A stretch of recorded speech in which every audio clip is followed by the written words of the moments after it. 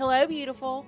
Welcome to the Pineapple Principle Podcast. I'm Sherry Steele, your host, and I'm so happy you're joining us. I want to help mentor you to be all Christ has created you to be. Standing firm, suited up in your armor, owning your identity in Christ, or as I say, owning your crown, and loving like Jesus.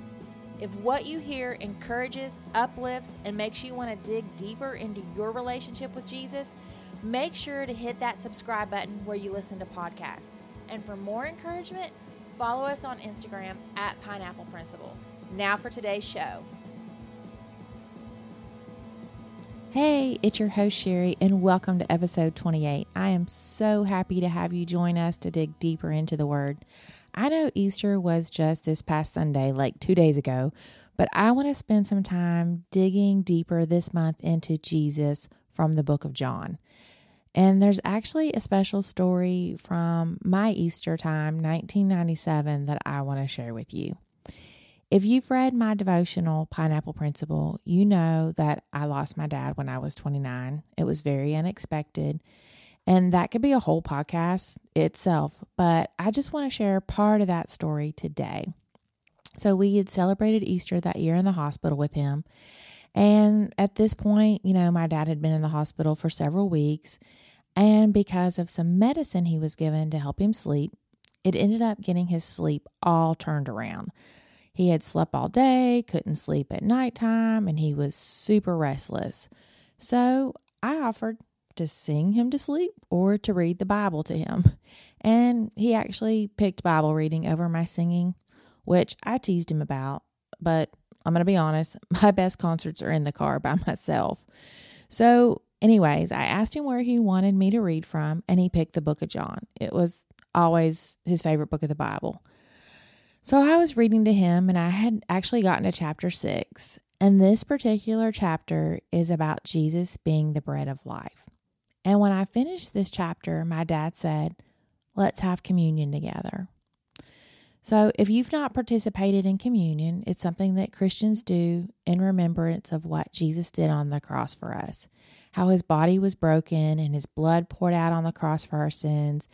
And it's usually done by eating bread, like a little piece of bread or a wafer with some grape juice. The bread represents how Jesus's body was broken, and the juice represents the blood he shed for us. So anyways, at this time during my dad's illness, he wasn't allowed to eat anything. He could only have ice chips. So when he said he wanted to take communion, I was like, "Dad, you can only do ice chips." And his response was, "That's okay. God will honor it." So I got ice chips for us, and I went back and I read John chapter 6, verses 53 through 58 again. And I want to read that for you now. Jesus said to them, "I tell you the solemn truth. Unless you eat the flesh of the Son of Man and drink his blood, you have no life in yourselves. The one who eats my flesh and drinks my blood has eternal life, and I will raise him up on the last day. For my flesh is a true food, and my blood is a true drink. The one who eats my flesh and drinks my blood resides in me, and I in him. Just as the living Father sent me, and I live because of the Father, so the one who consumes me will live because of me. This is the bread that came down from heaven. It is not like the bread of your ancestors, but then later died. The one who eats this bread will live forever." I prayed, and I wish I could remember my prayer, but I can't. And then we took our ice chips, and this peacefulness just was in the room. And just a few short moments after that, my dad went to sleep. And my dad, he was at peace with his illness the whole time. He was very calm and during his whole illness, but it was the presence of God was so strong in that room after that. And it was like you could just feel God's big arms around you, comforting you with this hug. And it just felt so good and so peaceful in that room. But it was about a week later, my dad did go home to be with the Lord. But communion, it was always important to me. But after that night, it became more sacred, more tangible, more personable. It not only takes me back to that night with my dad, but it takes me to the cross.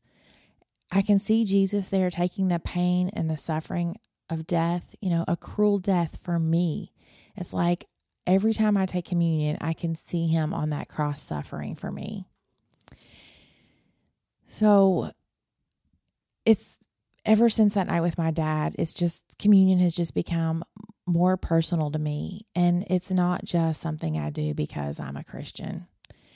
And you guys know, I love how things come full circle in the Bible. God supplying manna from heaven for the Israelites as they wandered in the desert for 40 years, that life-giving bread he supplied for them, it just points right back how Jesus is the bread of life and how he is the only thing that can satisfy us. Those Israelites, they tried to hoard more of that bread than they needed, even when they were told not to. And what was left over, it would spoil. It would become bad. But God always provided enough bread for them again the next day. It was a gift from God showing them that he would provide for them. He showed his faithfulness to them. Just like the ultimate gift God gave us, his son Jesus, who sacrificed his life for us. He is the bread of life. He is the only true fulfillment we would ever need. He's essential for us to live, just like that bread that came from heaven for 40 years while the Israelites were in the desert wandering, but he doesn't spoil or get moldy like bread does. And I want to encourage you to do your own digging this week into Jesus being the bread of your life. We hope today's show encouraged you and gave you a few aha moments and have you digging deeper into your relationship with Jesus. Make sure to check out the show notes for any scriptures or books we mention, and thanks so much for listening. We have a new podcast every Tuesday, so make sure you hit that subscribe button so you never miss an episode. And if you're loving the podcast, please leave us a review where you listen to this podcast, such as Spotify or Apple Podcasts, just to name a couple. Let others know what you're getting out of it. And please connect with us on Instagram at Pineapple Principle. We'd love to hear from you. Or send us a message at our website, pineappleprinciple.org. Come back next Tuesday as we keep digging deeper, and always remember to keep your armor on, own your crown, and love like Jesus.